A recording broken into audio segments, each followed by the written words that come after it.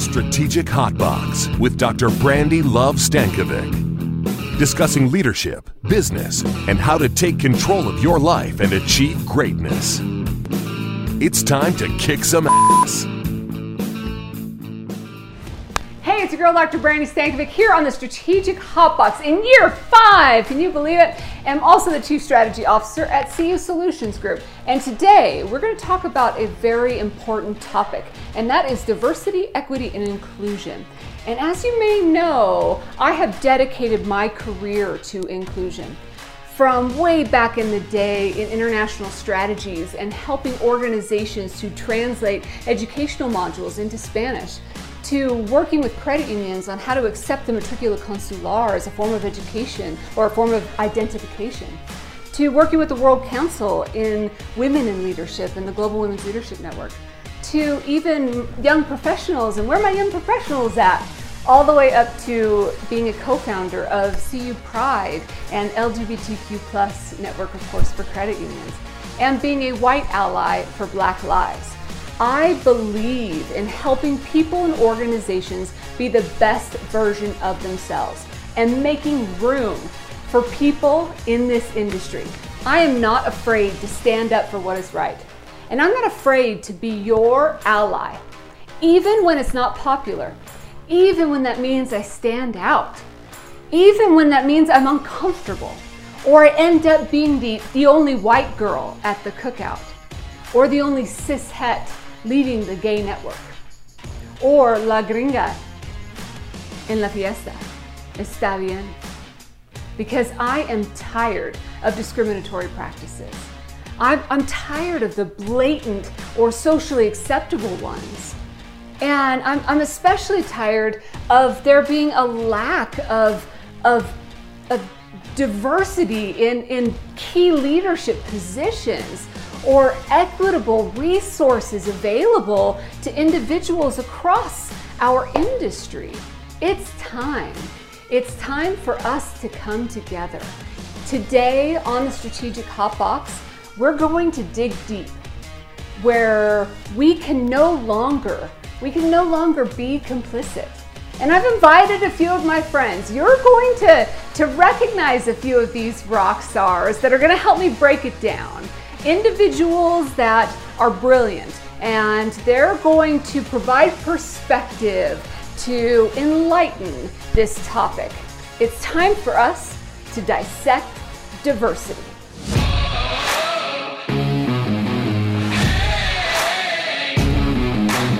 We just need to create an environment where we all feel like we belong.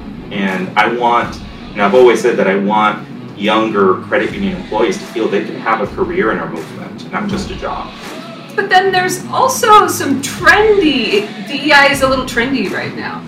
We are going to move to a colored majority sooner than later. I think it's interesting you all say DEI. In school worlds, we have added J to the end of it for justice, because equity is a huge thing in schools these days. In my silence, I have been complicit in that system. I have been, in many ways, I haven't taken enough of the stand.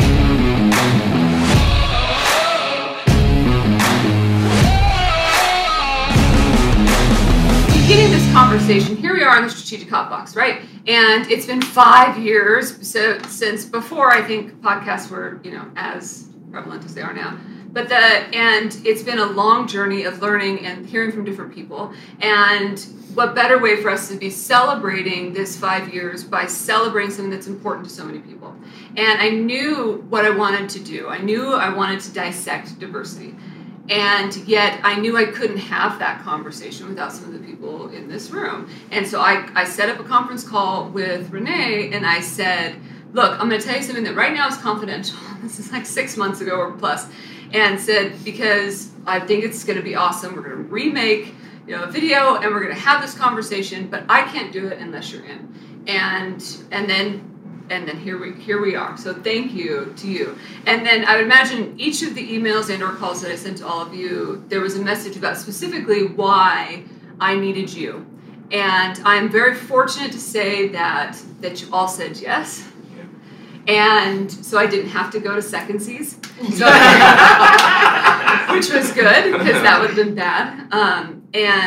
And I do, and Andy knows this, but I put together the group, and then I said, you know what, we can't have this conversation without a white man. We just can't. And so I emailed Andy, I said, and so Zach and I had this moment of like epiphany, saying in the parking lot going, if we were going to invite somebody, it has to be Andy. And so then, I sent the email, and immediately he was in as well. So I know that there are so many things happening in all of your lives, and I know that you gave up a lot to be here and be with me.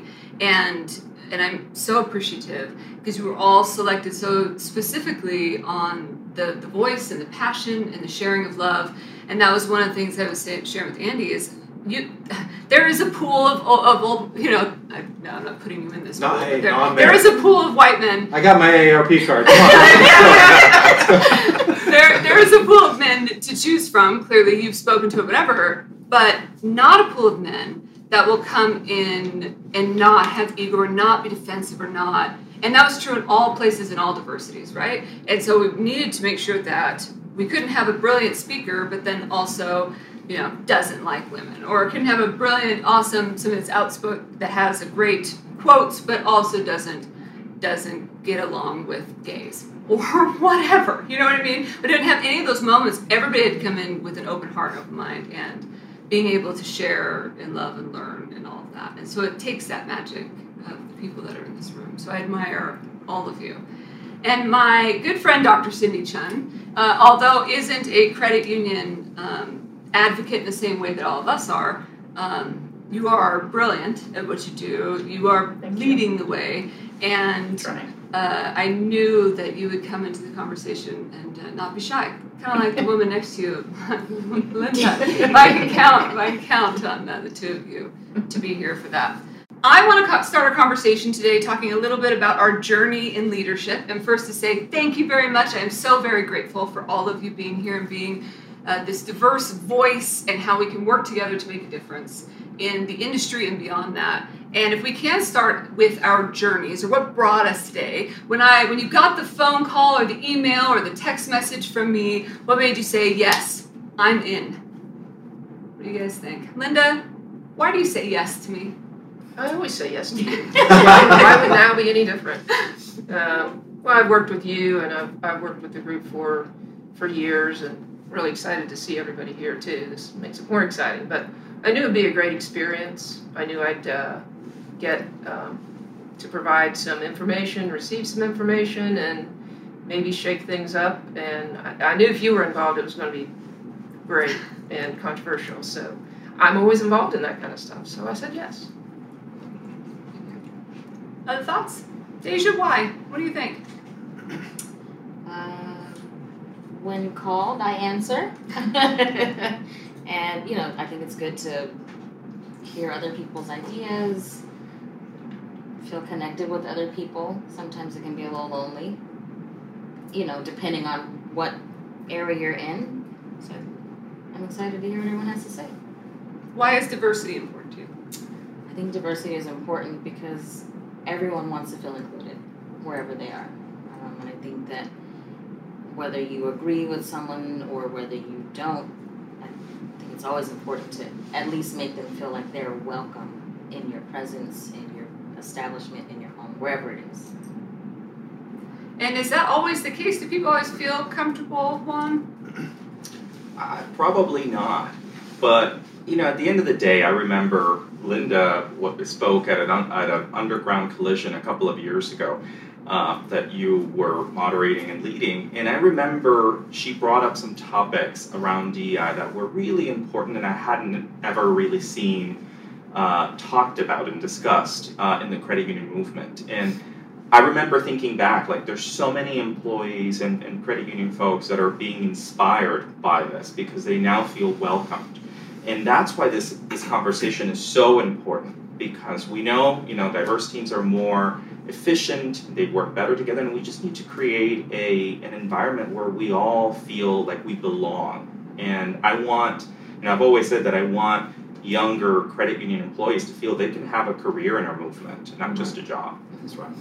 And you bring up, I think the inclusion idea is an important one because I never want to not make someone feel included. And so if there's something that I'm doing or a way that I am or inherent value or something that I can shift, I want to. And I know that there are several others that are out there that feel the same. But then there's also some DEI is a little trendy right now. Renee, any thoughts on that? Oh, DEI is not a trend. DEI is not a moment. It is a movement. So while others may think it's trending, just the stats and statistics alone will tell you that's not going to happen. We are going to move to a colored majority sooner than later. I think it's interesting you all say DEI. In school worlds, we have added J to the end of it for justice, because equity is a huge thing in schools these days. So I think it's interesting you don't add J to it the banking world. I actually love that. Yeah. And I hadn't heard that before that. And I think that we absolutely should. That's like, to me, that's the takeaway from today, is that if I talk about it, I think that adding J is there because that shows action too, right? And that's, And that's what it's about, right? Does everyone have equal access? Right. Even if they don't want to partake, but do they have the opportunity to partake if they wanted to? And that's not always the case. And Andy, what's your journey in this space? Why here, why now? Had you asked me this question 3 years ago, I would have said, what DEI problem? Because, speaking as a middle-aged white man in America, I don't see that. I haven't had the same experiences with systemic racism, prejudice, lack of opportunities than most other people have. Had you asked me even 2 years ago before I started wearing this pin, I would have said we are not a prejudiced nation. We are not a racist nation. But when my wife got breast cancer in August of 2019, between that and COVID, a lot of my heart got broken. Not just for just life in general, but then seeing George Floyd, Ahmaud Arbery, the litany of names in this country who have been victimized by ignorance, by intolerance, by casual racism.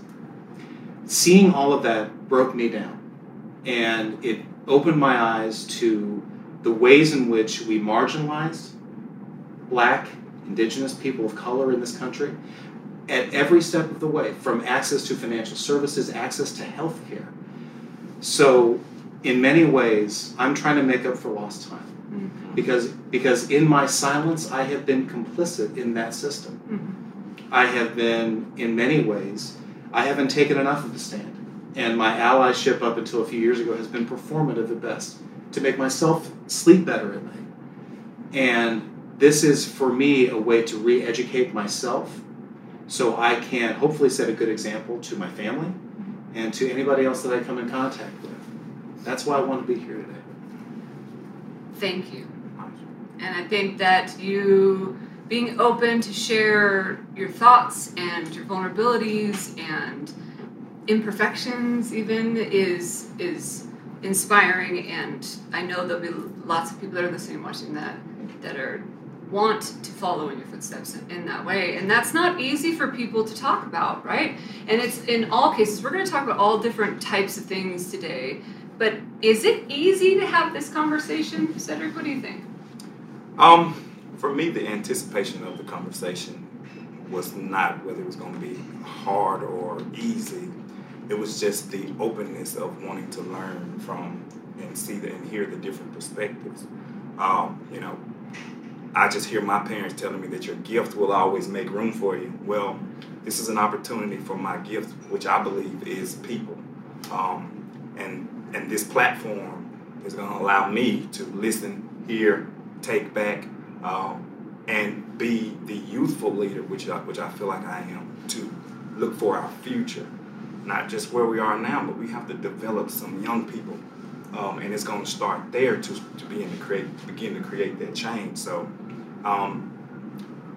hard, yes, sometimes with the conversation, but easy in my mind as to where I would like to see us go. Mm-hmm. So.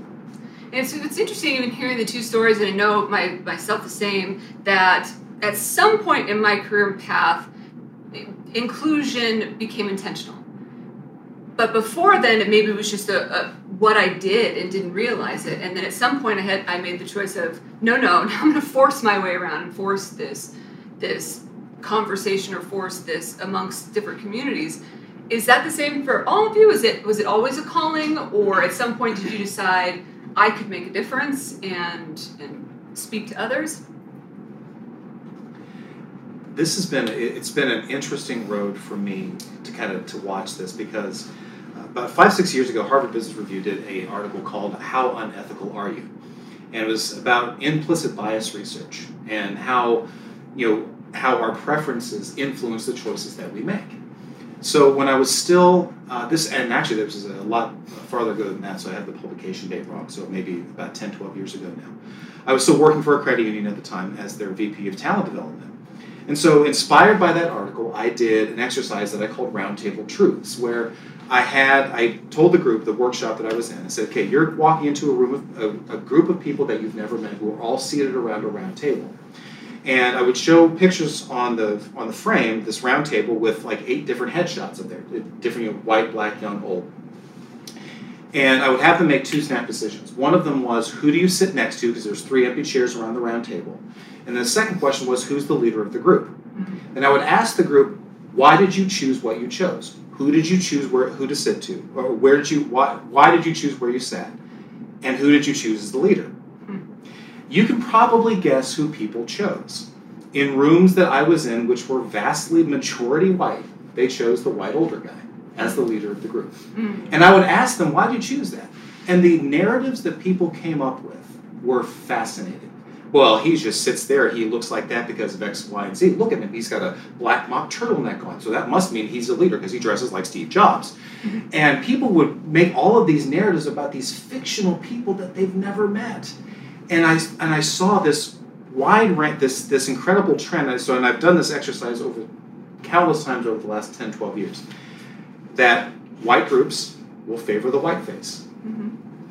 And that's about it, because when I speak in the credit union movement, I don't think I'm speaking out of school here, that the vast majority of faces in our industry look like mine. And that's where people's preferences would go. And so for many years, that was kind of an academic distinction. Oh, isn't that interesting? Isn't that curious? But then this happened, and everything changed. It's no longer academic for me. This is personal now. What's really interesting about that, too, is who you would sit next to, because that speaks to who we're comfortable around, right? And so I'd imagine that we would individuals would pick people that look and represent them in some way, right? We do that all in frontline service and et cetera, et cetera. But I was also, what came to mind in that is gender. Like I probably would never sit next to a man because that would be uncomfortable. So I would pick the woman, no matter the. So it's inherent. Where were you going? Do white people do the nod? I was just gonna bring that up. No, they don't. Cedric, tell them about the nod. Tell them about the nod. The nod is seeing a person that looks like you, and you're welcoming them to the party. Yeah, when you walk in Smith's so glad and to you see see another, you. how you doing? All right. We get the nod. So like I found you at the Yes. party. There is It's another a silent code. It's a silent. And I'm talking about I don't know her. I'm saying I don't know her. I don't know her, but you walk glad to in see and You walk in and how you doing, man? How you doing, sis? Right away. And sometimes there's no verbal. It's just the nod. It's just the And I nod. can remember growing up and watching my dad do it all the time. And and at some point I said, Dad, why do you say hi to them? Like you don't know them. Why did you? I don't know. That's my brother. That's we related somehow. I got him. He got me. Yeah. Whatever it is, and it's almost like at this point now, we look for it for. And maybe I'm just speaking for me, some sense of protection. Oh no, she's speaking for us. Yes, should something happen, sis, I got you. Yeah. Keep going. Absolutely. If I see you in the store and I see something cutting up, I got you. Yeah. I think different cultures have that because Hawaiians are the same. I don't have to know them, but I know if I ever got into trouble, I would have 1,000 people behind me.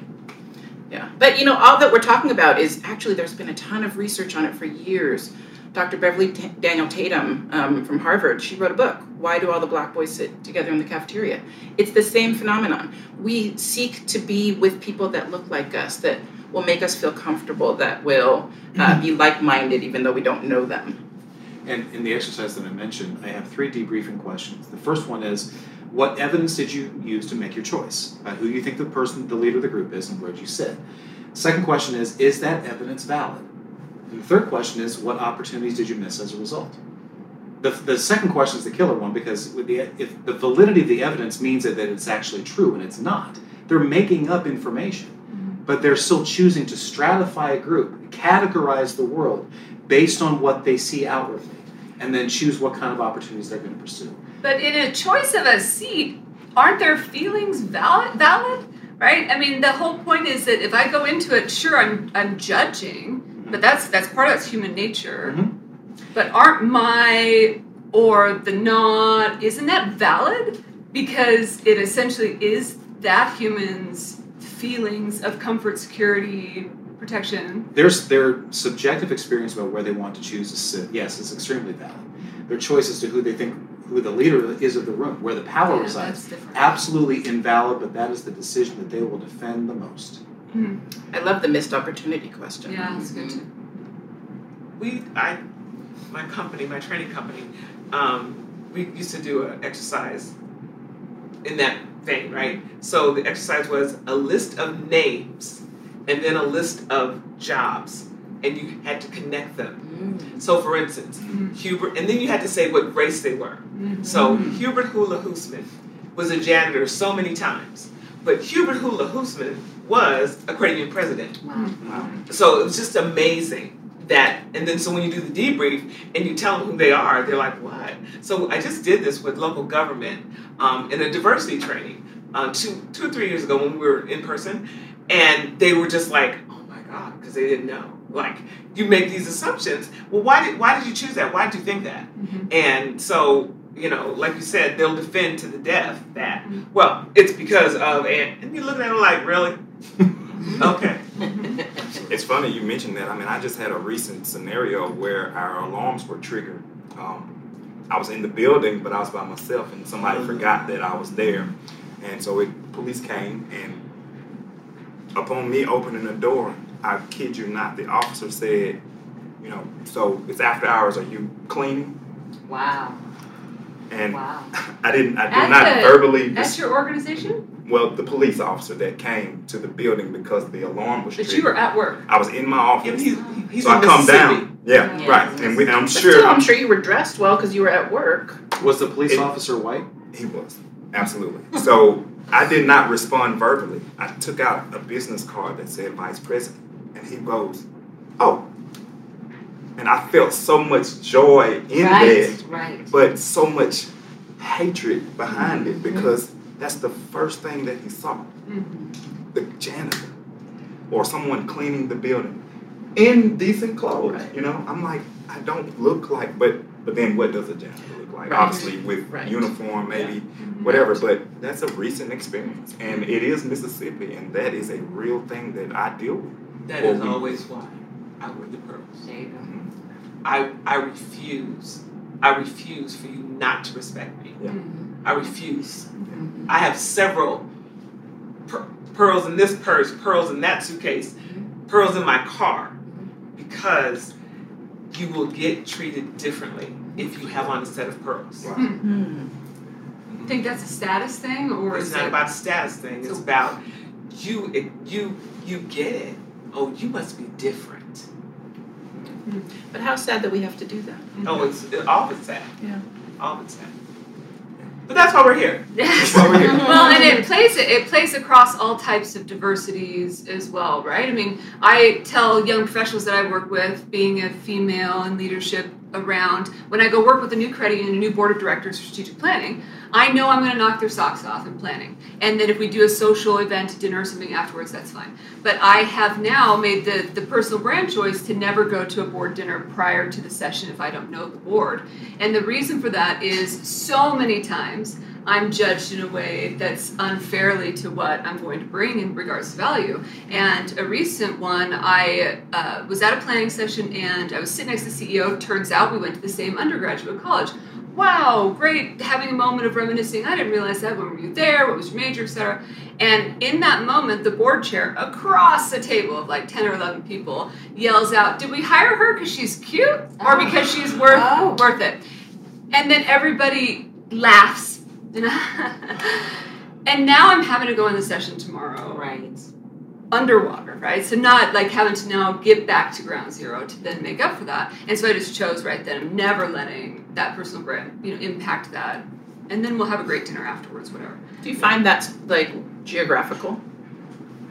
I think that gender roles certainly do play, but this was closer to home than we might think. Because like in my job, if you look across the nation, there are not very many female heads of schools, let alone female heads of color.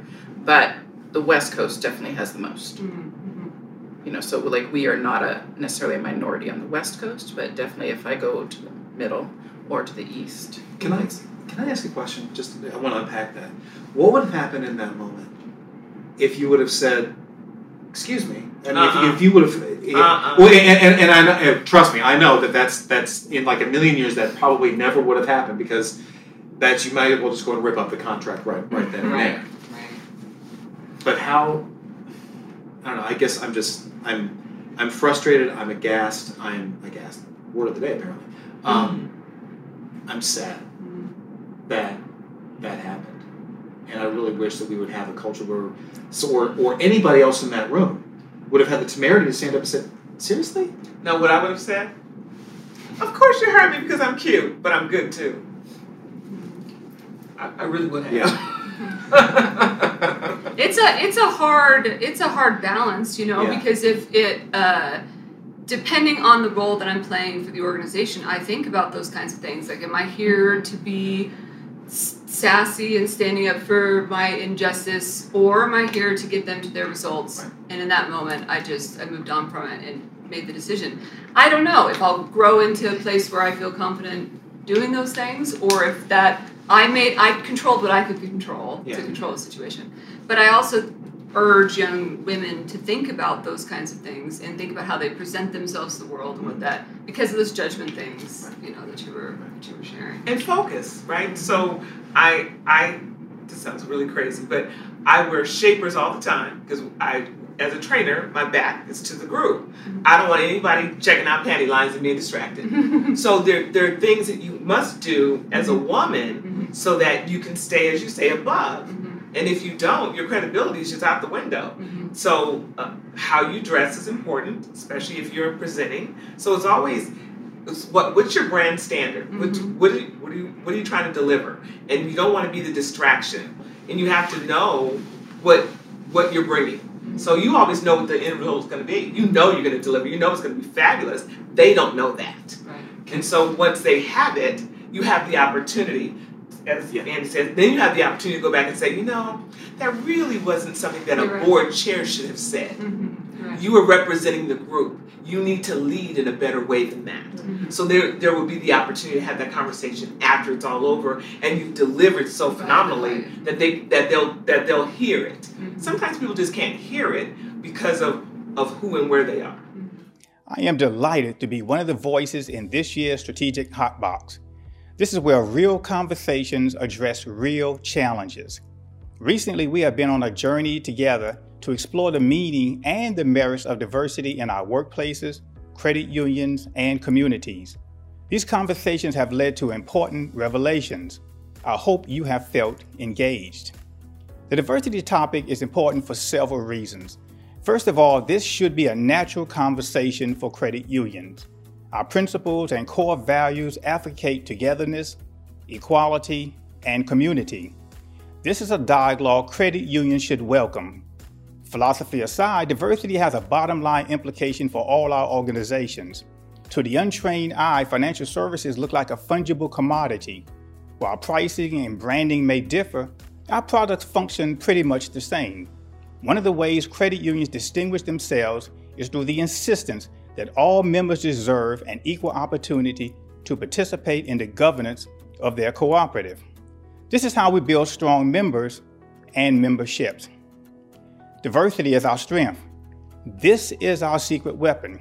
In a crowded marketplace, a focus on diversity is another way we separate our values from other institutions.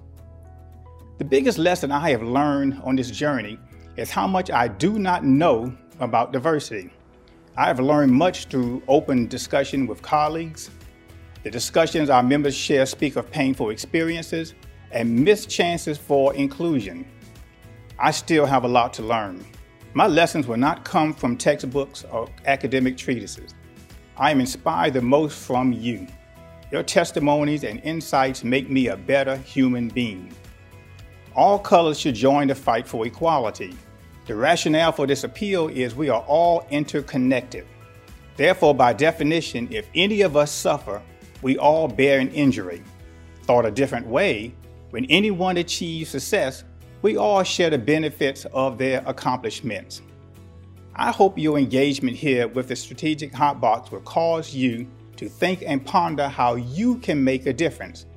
We all need your engagement, because if you're thinking about my baby, it doesn't matter if you're black or white. Heyo! It's my favorite time, it's your favorite time. Here are our top 3 kick-ass. 3 things that you can start doing a little differently today. Number 1, add justice to DEI conversations. So diversity, equity, inclusion, and justice, because it infers actions that create a path for all humans. So diversity, equity, inclusion, and justice. Number 2, commit to the change. Recognize that DEI is not a moment, it's a movement. It's crucial for organizations and society to build awareness, education, and change. Commit to it, and commit to it being in your strategic plan even for the next 3 years. There, I said it, for the next 3 years, have it be a line item in your plan, a goal, an objective, a strategy, up to you, the next 3 years. Number 3, silence equals complicity. Find ways to stand up, speak out, fight the front lines for the voices of the individuals that need to be heard. Join an industry network today, right now. Get out there and do it. Go! That's your top 3 kick-ass. Coming up on Dissecting Diversity. I'm the only Hawaiian you will ever meet who is allergic to coconut and does not like pineapple. Wow. Yeah. Really? Yeah. I love mango though. We're not talking because we're gay right now.